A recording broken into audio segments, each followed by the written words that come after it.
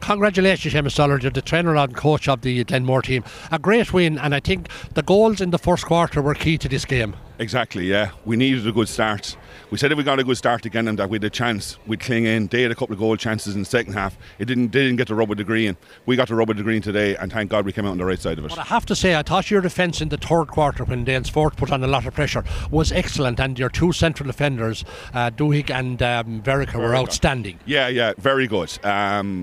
We knew what days what we were going to do, so we kind of had it that either Dara or Shane, one of them was going to be free and one of them was going to mark. So we kind of left it to the two of them. But look, in fairness, I thought throughout the field our forwards worked hard in the first half, and there in the last 15 minutes when we wanted a couple of scores to keep us ticking over and get the scoreboard go 4, 5, 6 up, I thought our forwards were excellent there with 15 minutes to go. It was asking a lot of the young lads because the conditions were not good. Now look, the field here in Nolan Park is still in decent shape, but the old weather conditions were tough on both teams. Yeah, it is a pity because 2 weeks' time both teams played above and Dunmore, and you could say the ground was fast ball was moving fast. It was ideal conditions for both teams. But today it was soft ground. When the ball was lobbing, it was sticking.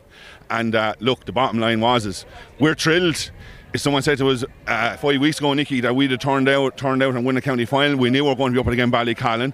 Then we had Tuller, the neighbours. We knew we were going to be up against them. And then we played what you call them then the semi-final, Greg the man. We knew we had another tough battle. But every day they just seem to rise the occasion. Like, as in the league section of it, we're down 4 and 5 players every time. But when we played a challenge match again one kind, I turned around to the boys, there's something in these lads. When we got everyone back, we're missing 4 and 5 every day. But when we got everyone back, they trained hard, especially in the last 2 to 3 months. They knuckled down. And in fairness, if we call training on a Sunday morning, it didn't make a difference. They done what they wanted to do. And at the bottom line, Nicky, is we're a small parish. But when you have a group of players that want to do what they've done today, you can't beat Hart. Hart got us over the line today. Did you know harm winning the under 30 and C final this morning? Because that gets into the team as well. It does, yeah. Look, none of us went to it. We said, look, it's unfortunate. Look, it's whether I agreed with 3 fixtures being on today, but look, I don't. But look, we got over the line in 2. We 2 done, and then we've 1 to go. A couple is now involved with the senior teams out in Clara. But hey, look, yeah, when you're winning, everything is great.